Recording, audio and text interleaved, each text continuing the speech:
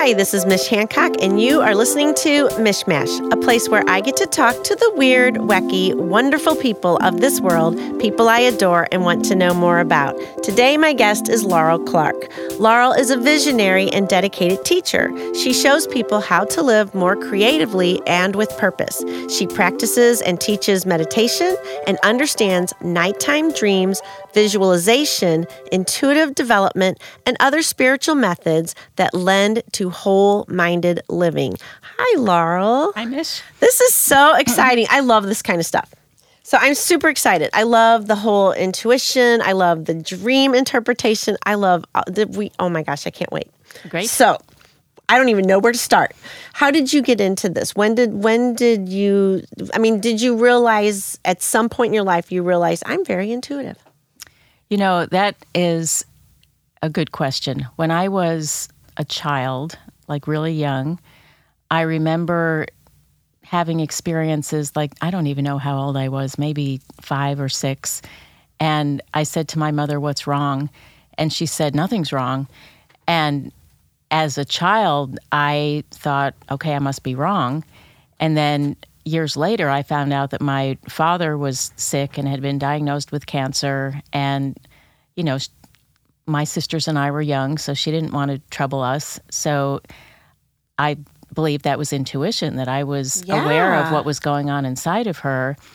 But what happened is I learned to kind of turn that off or not trust it. And so although I have always been intuitive, it was in my early 20s when I became a student at the School of Metaphysics that I really learned how to bring it out, develop it, cultivate it.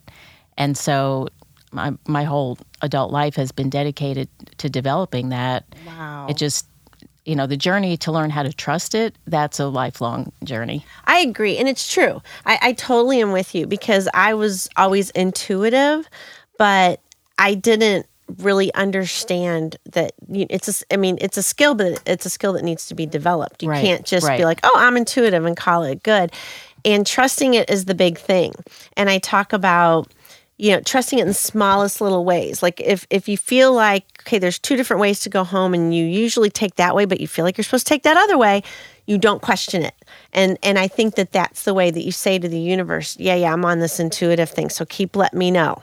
Right. I will pay attention. I'm paying attention. Yes. And I think that's one of the ways you do it. I think so too. And I mean, this morning's a good example. I had a check. I wanted to go to the bank to cash it. I had plenty of time to do it. And I thought, you know what? I've never been to this studio before. I'm going to wait. And then my GPS took me on some weird wild goose chase. And if I hadn't left early, I would have been half an hour late. And as it turned out, I got here at 11 o'clock on the dot because I didn't cash the check. See, isn't that awesome? And and then there's people that think, well, if you're intuitive, that means your life is just, you skate through it. Like, oh, no. That is absolutely not the case. I mean, speak to that. It really isn't. Well, for one thing, I think many people have a difficult time distinguishing between what's intuition and what's their imagination. So people talk about feeling. I mean, feeling is a really broad word. You might feel something in your body because you have a virus. That doesn't necessarily mean it's an intuition. You might have something that goes through your mind that triggers a past fear, and it's not intuition. It's your imagination going wild. So to learn how to discern what is the difference between true intuition, imagination, some kind of ego brain thought, that's a science. And what I've practiced for many years are concentration exercises to be able to still my mind so that when something comes to me, I can have some sense of where is that coming from? Is it coming from spirit? Is it coming from soul? Is it some brain chatter that automatically goes through my brain? That is so true. And, and I've noticed it with healers sometimes as well, that there's a difference between healers I can tell are in my head. I'm like, I already know what's in my head. Mm-hmm. I want you to go up there. Right. Talk to those higher ups so I can figure out what's really going on here. And in order, and again, I think it's awareness, right? It's like being really aware and asking the question, where is this coming from? Right. I find myself asking that, where is this coming from? Is this from up there? Is this something in my head? It's like, and once you're able to distinguish, then you can move forward and know what to do with it. Right. If it's a fear thing, you're going to have to heal it. Right. So I had an example, I don't know how long ago it was. I was on an airplane, and I've flown many, many times to lots of different places, and I'm not afraid of flying, but I was sitting on this airplane, and I just had this panic that kept building and building. And so I'm talking to myself thinking, okay, is this plane going to crash? Is that why I have this panic? Should I get off the plane? Oh, and that's a tough one. So I decided, okay, I'm going to stay in the plane. And I prayed and I said, okay, whatever happens is going to happen. This is my time to go. And so then as I'm sitting there, I hear the guy in front of me talking to the stewardess. And he was talking about how this was his first flight. He was divorced and he was going to see his kid who lived in some different state, and how he had never flown before and how scared he was. And then I realized that was his fear that I was absorbing. Feeling his feelings. Right. Yes, right. Exactly. Had I not heard that conversation, I probably would have gone through that whole flight being panicked and then thought, that was just some crazy thoughts going through my mind. So I'm glad that I had that confirmation to be able to separate it out. But even people who have practiced intuition, they don't always know. It's a matter of practice. Exactly. And sometimes you find out after the fact.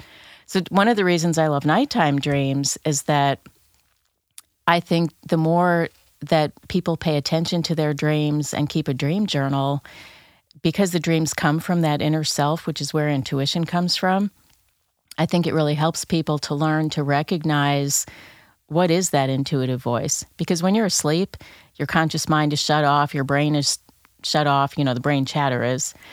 And so what comes to you from a dream, if you write it down right away, it's not your imagination. If you wait and you don't write it down and you think about it, then you can kind of add your imagination into it. Oh, gotcha. So if you wake up in the middle of the night and you've had a dream, right then and there is when you should write it. Right. Interesting. Okay. Yeah, that makes sense. And what about reoccurring dreams? Like people that have reoccurring dreams? I think that happens because whatever you call it, subconscious mind, inner self, the soul, where the dreams come from, they want us to be our best. And so it's kind of like a good friend. If they had some advice for you and you're not listening to it, they're probably going to tell you again. Right. And if you still don't listen, they're probably going to tell you again. And if they're a really good friend, they may take you by the shoulders and say, Mish, pay attention.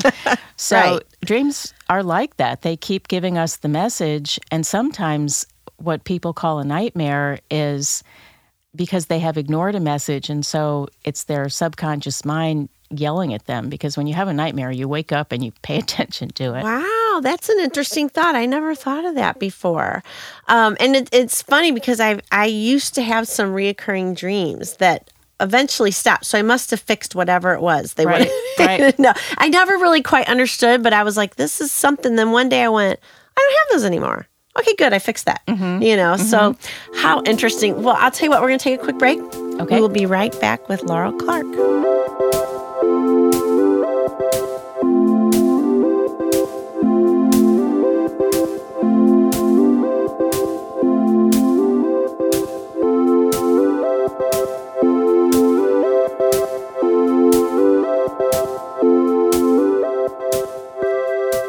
And we are back with Laurel Clark. You were talking about an incident on an airplane, but today is 9/11. Right. And that has a lot to do with airplanes. But Yes. you have a story.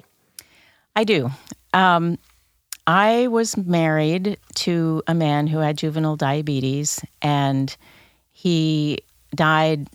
Even though he was sick, he was on a waiting list for a kidney transplant and died fairly suddenly before he could get the transplant on September 10th of the year 2000. So I never got a chance to say goodbye to him. And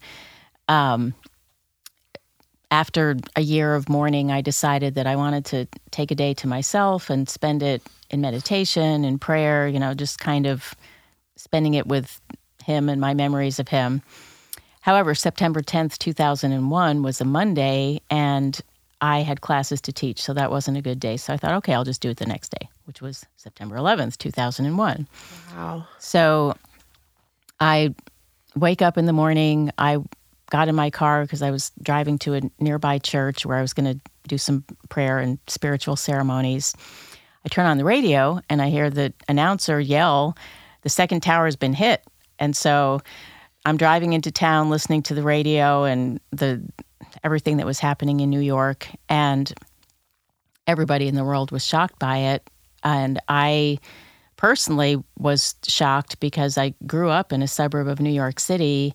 I have a sister-in-law who lives in Manhattan. Her son, who was probably 11 at the time, was living there. I have friends who live in New York, and I couldn't get a hold of anybody. All the cell towers were down, the phones were down, so I didn't know if they were alive or dead. And I walk into stores and I see these pictures on TV screens of people jumping out of buildings. So anyway, my whole day, I was still somewhat spending time with this memory of my husband, but I also had my mind filled with what was going on in the world and were people okay. So anyway, that night, I went to sleep and I had a dream that John, who was my husband, was in New York and he was helping the people who had died in the World Trade Center. And I saw this image of him and he looked beautiful and healthy. He was a strikingly handsome man, and he looked like himself at his best. And I looked at him and I said, "Are they okay?" Meaning the people who had died.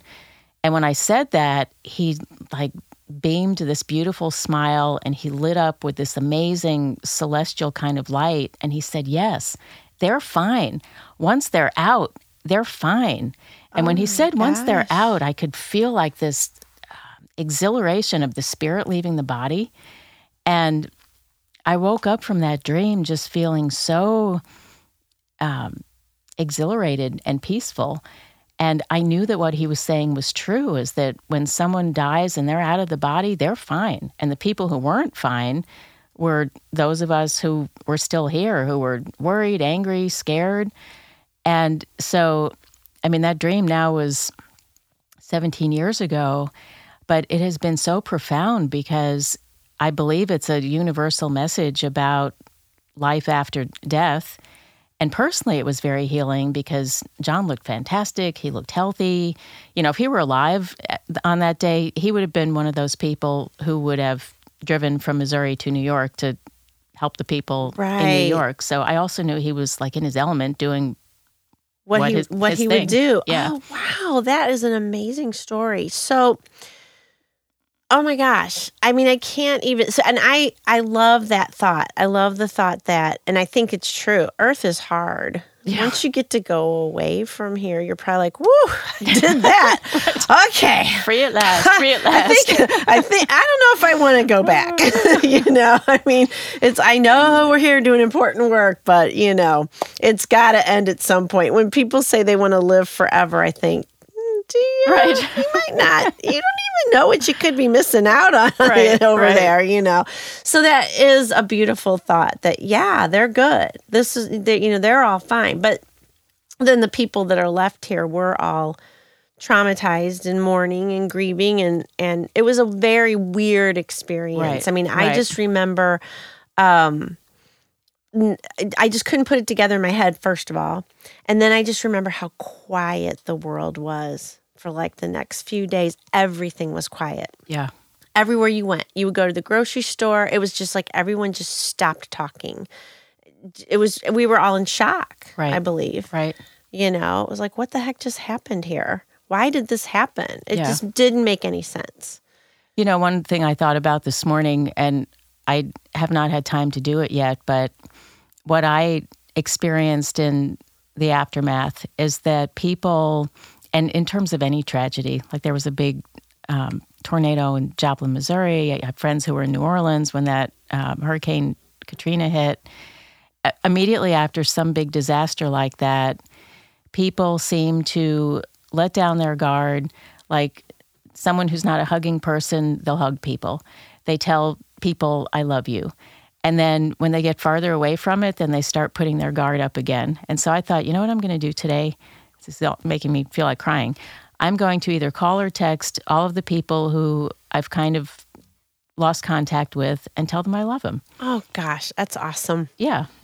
It's a good thing to do. It is. I find myself just reaching out to people like they'll just show up in my head. I'll keep thinking about them. And then finally I'll just be like, email or, get them on Facebook and just say, hey, just, you keep coming up to me. Right. So just reaching out, making sure you're good, seeing what's going on. And I think that's important because we're all connected. And if that connection is really showing up for you, being very evident, reach out and see what's going on. Right. I mean, the way I look at it is you don't have anything to lose. Yeah. And I think the reason why people don't do it is that they're afraid they are going to lose something. What if I tell you I love you and you say, well, I don't like you? Or what if I hug somebody and they pull away, or then I feel like, whoa, did they think that was some weird sexual thing when I just wanted to hug them? Just a hug, and right. So then people don't do it. And so, I mean, in my mind, it's kind of a blessing and a curse that my father died when I was young, my husband died young, because it has helped me to realize that right now is the moment you have. And what if somebody dies and you wanted to say, I love you, and you didn't? What are you going to do about that? Right. So I would much rather reach out and extend myself and maybe feel embarrassed than not do it and feel regret. I tell everybody I love them. So it's, and I just figure they're either going to say it back or not, but I love you. So that's just how that goes. Right. Well, I love you too. I love you, Laurel. Well, what a great day for you to be here to share that story. Yeah. That is a very profound story. So your dreams, I mean, at what point did you say, this is a thing and I need to explore this and I need to help other people to explore their dreams? Well, this is kind of a fun story. I was always aware of dreams, but I didn't, when I was, probably before I was in kindergarten is when I remembered dreams the most. And then once I got into school and, so much attention in the outer world, I gave less attention to dreams. And when I was in college, I had some nightmares. And then I was in a creative writing class, and one of my friends in the creative writing class wrote this poetry that I thought was beautiful. I wrote poetry too, but I thought it was kind of brainy. And so I asked her, where do you get these images from? And she said it was from her dreams. So she was the one who taught me how to keep a dream journal. I said, well, how am I going to keep a dream journal if I don't remember my dreams? She said, get a journal, put it by your bed, tell yourself, I want to remember my dreams. And you'll be surprised. Just by doing that, you'll start remembering. And she was right. So I kept a journal by my bed. I wrote my dreams down. I didn't know what to do with them, but I wrote them down. And then 2 years after that, I became a student at the School of Metaphysics. And part of that course study is learning about dreams. So the first night of class, our teacher gives us the same advice. Get a journal, put it by your bed, tell yourself, I want to remember my dreams. So I was fortunate because I had 2 years of dream journals that I hadn't known how to interpret. Yes. And then I started getting tools to learn to interpret them. And so I've been doing that for 40 years now. Wow. That's awesome. It is really awesome. Now I want to go get a dream journal. We're going to take a break. We will be right back with Laurel Clark.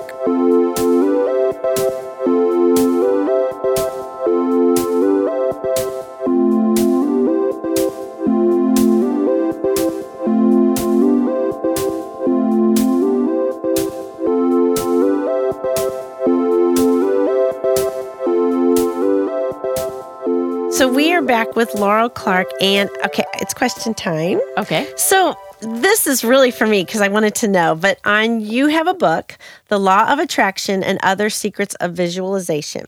Yes. What is the symbol on the front of that book? Do you remember it? Does it look like a sun with a yin-yang symbol? No, it's not like at first I thought it was the flower of life. And then I noticed it was just kind of like triangles. Okay. I know the cover of that book has a photograph, but I think the symbol you're referring to is probably the symbol of the School of Metaphysics. Ah, okay. Which is, I was not familiar with the symbol. Yeah. And I was like, what does this symbol mean? I don't know what this is. Okay. It's a layered symbol, and at the very center it has the yin-yang, which is aggressive receptive principles of creation. Okay. And then the two triangles, sometimes people call it the Star of David, sometimes they call it the Seal of Solomon. That symbolizes as above, so below, meaning as it is in heaven, so it is in earth, as it is in your thoughts, so it is in manifestation. Oh, interesting. Okay. Well, thank you. Because it wasn't a symbol I recognized, and I had to know. Okay. So thank you for bringing that up, or telling me. All right. Okay, in dreams. So I know some people don't dream in color. Some people, they say dream in black and white. Is there any difference with dream interpretation if they dream in color or not? Well, actually, people do dream in black and white and color. They just don't always remember it that way. Okay. The difference is that the black and white dreams are the ones that are closest to the waking state of consciousness. Really? Yeah. And the ones that are in color are when you're in a deeper state of sleep. So brain science is not my specialty, but the brain researchers who study dreams used to believe that the only time we dream is in the REM state of sleep, rapid eye movement, which is a deeper state of sleep. However, more recently, they've said we actually dream in all stages of sleep. And the non-REM dreams are the ones that tend to be more black and white, or sometimes they seem more literal, or sometimes they're words that come to you, where the ones in the deeper state of sleep that are more vivid, the imagery's in color, they're more storyline. That's being in a deeper state of sleep, basically. Oh, interesting. Okay. So, because I was reading something the other day when I was just thinking, okay, what am I going to talk to Laurel about? What questions do I want to ask her? And it was, 10 things you didn't know about dreams or whatever, Right. those silly things. Right. And you never know. I mean, where did this come from? And one of them was like, some people dream in color and some people don't. I was like, okay. I mean, I would put myself in the color thing because I talk about color a lot. Right. So if I'm dreaming in black and white, I'm just like forcing color on stuff. Right. All right, I really want to know this. So, in one of the things I was reading about you, you mentioned something about ADD, and I wanted to hear your thoughts on ADD because we all say we have it, and some people go get medicated for it. Right. But what are your thoughts on it? Well, attention is, we all have attention. And I believe that we can learn to develop the willpower to choose where we want to put our attention. Most people who I know who have either been labeled or they label themselves as ADD, when there's something that they're really interested in, they can concentrate forever on it. It's true. Yeah. And there's a fantastic book by a teacher named John Taylor Gatto, Gatto, that he taught in public schools, private schools. Anyway, the book is about learning and what we teach kids in schools. And he says that when we go to school, we learn what he calls the lesson of the bells, which is you're supposed to concentrate on social studies for 45 minutes and then the bell rings and you have to drop your attention and go to English. And so we actually learn to drop our attention from one thing and go to another. But I mean, most people who are creative know that they can get in a zone. I mean, I can stay up all night if I get into a zone writing. I, a few years ago, started doing abstract painting for fun. And I can't tell you how many times I got no sleep because I would say, okay, I'm just going to do this. I'm just going to do this. And I couldn't stop. So the point about the attention deficit is I think it has to do with people needing to learn how and when to choose where they want their attention. And sometimes when people are doing things that they don't want to do and they're bored, they purposely distract themselves. It's like, I don't really want to be in this meeting, and so I'm going to check my phone. I don't think that means they're ADD. Right. I think they need to decide, am I going to be in the meeting or am I going to be on the phone? Right, right. If you really are in love with somebody and you're having a romantic dinner with them, you're not going to be on your phone. If you're bored with somebody and you don't really feel like being there, then you might be checking out your phone when you're doing that. Got ya. Can I have a disclaimer on that one? Sure. As a person in social media, I have to check my phone all the time. Okay. I always feel so bad. I'll be like, if I'm checking my phone, it's because I'm just checking on pages. Well, you're doing it because you want to, though. It's not because you can't focus. It's because you want to. Well, yes and no. It's also making sure that there's nothing wacky going on pages. Because we get wacky stuff. It's the world. And weird people say stuff on pages. I'm like, oh my gosh, we got to let these people know this. But I'm getting ready to. Someone else is going to be doing that soon for us, so I won't have to do that all the time. Like, I can't keep doing this. I'm in meetings all the time. Right. You know? Right. So I think that's really interesting. So if someone has ADD or, the possibility is that they could just really learn how to focus, learn how to put their attention on something and that needs the attention. Right. So my daughter does online high school. And she just does one subject at a time. Mm-hmm. And then when she's finished with that subject, then they move her to the next one. So if she's doing algebra, that's all she'll do is algebra for that time. And then they'll say, okay, you're done with algebra now. Now we're going to do social studies. So it's not like they jog her around like you do at your regular high school. She just does one course at a time. And I wonder if that makes it easier. I mean, she likes it that way. She thinks it's awesome that they do it that way. I think that people learn in different ways. So I think that's fantastic that she has found something that works. I know with some people, they would climb the walls if they just did one thing. And so they like having one subject, and then they like having a reason to let that go and do something else. So I think part of everybody's journey is to learn what works best for me.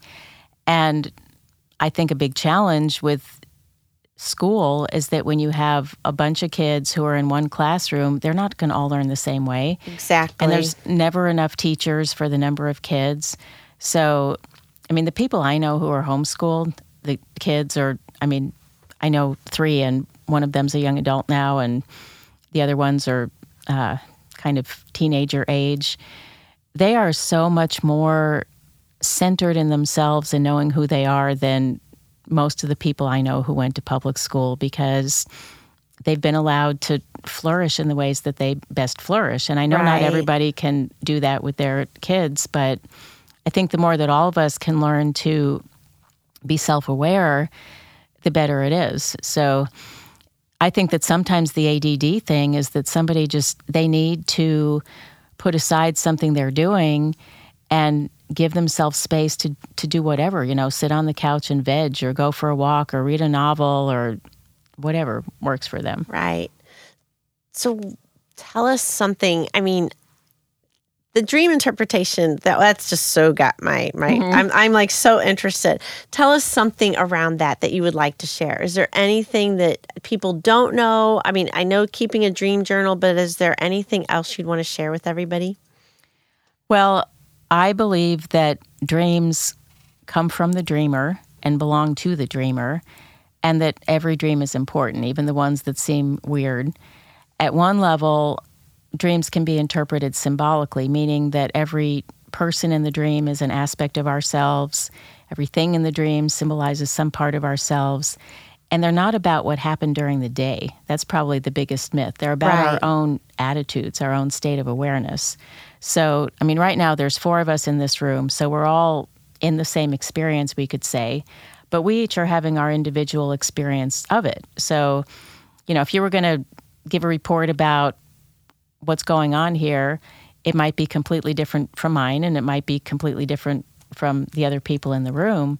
And that's true of life. So when you say the dream is about what happened during the day, it's not about what physically happened. It's about what happened inside of me in my life, and getting that kind of feedback. What are my attitudes? What do I need to learn? What do I need to pay attention to? That's how the dreams are valuable. And that's why I'm really an advocate of learning how to interpret them, because they speak to us and they give us really valuable feedback. It's fascinating. I just love it. It's so interesting. Thanks, Laurel. Where can everybody find you? And I know you have a couple of other books that you've also written. I have a couple of other books, and I also have a couple of events. I'm doing a workshop on visualization and universal laws there's a lot more universal laws than just the law of attraction. So Okay. that one's going to be at Medici on November 8th. Oh, cool. All right. And I'm doing a collaborative workshop that's on your personal brand. It's a day of discovery, like finding out who you are and then also how to visually brand that. And that is November 3rd, which is a Saturday at the co-workshop in Chesterfield Mall. Okay. Very cool. Yeah. Oh, well, thank you. How awesome. And then where can we find you? They can find me by email at laurel@laurelclark.com. My website is laurelclark.com, although it does need some updating. And they can also find me on Facebook. It's Laurel Fuller Clark or Whole Life Resources. I have a Facebook page. Awesome. Well, thank you so much for being here today. I Well, totally thanks for having appreciate me. it. I'm glad your GPS actually got you here eventually. I am too. That's a good thing. And that you didn't go to the bank ahead of time. Good thing. Listen to intuition. Right. All My right. Good inner job, Laurel. GPS got me here on time. Exactly. Well, thank you so much, Laurel. Thank you. Appreciate it. And everyone out there, you have been listening to Mishmash. Please go to iTunes and subscribe. Have a great day.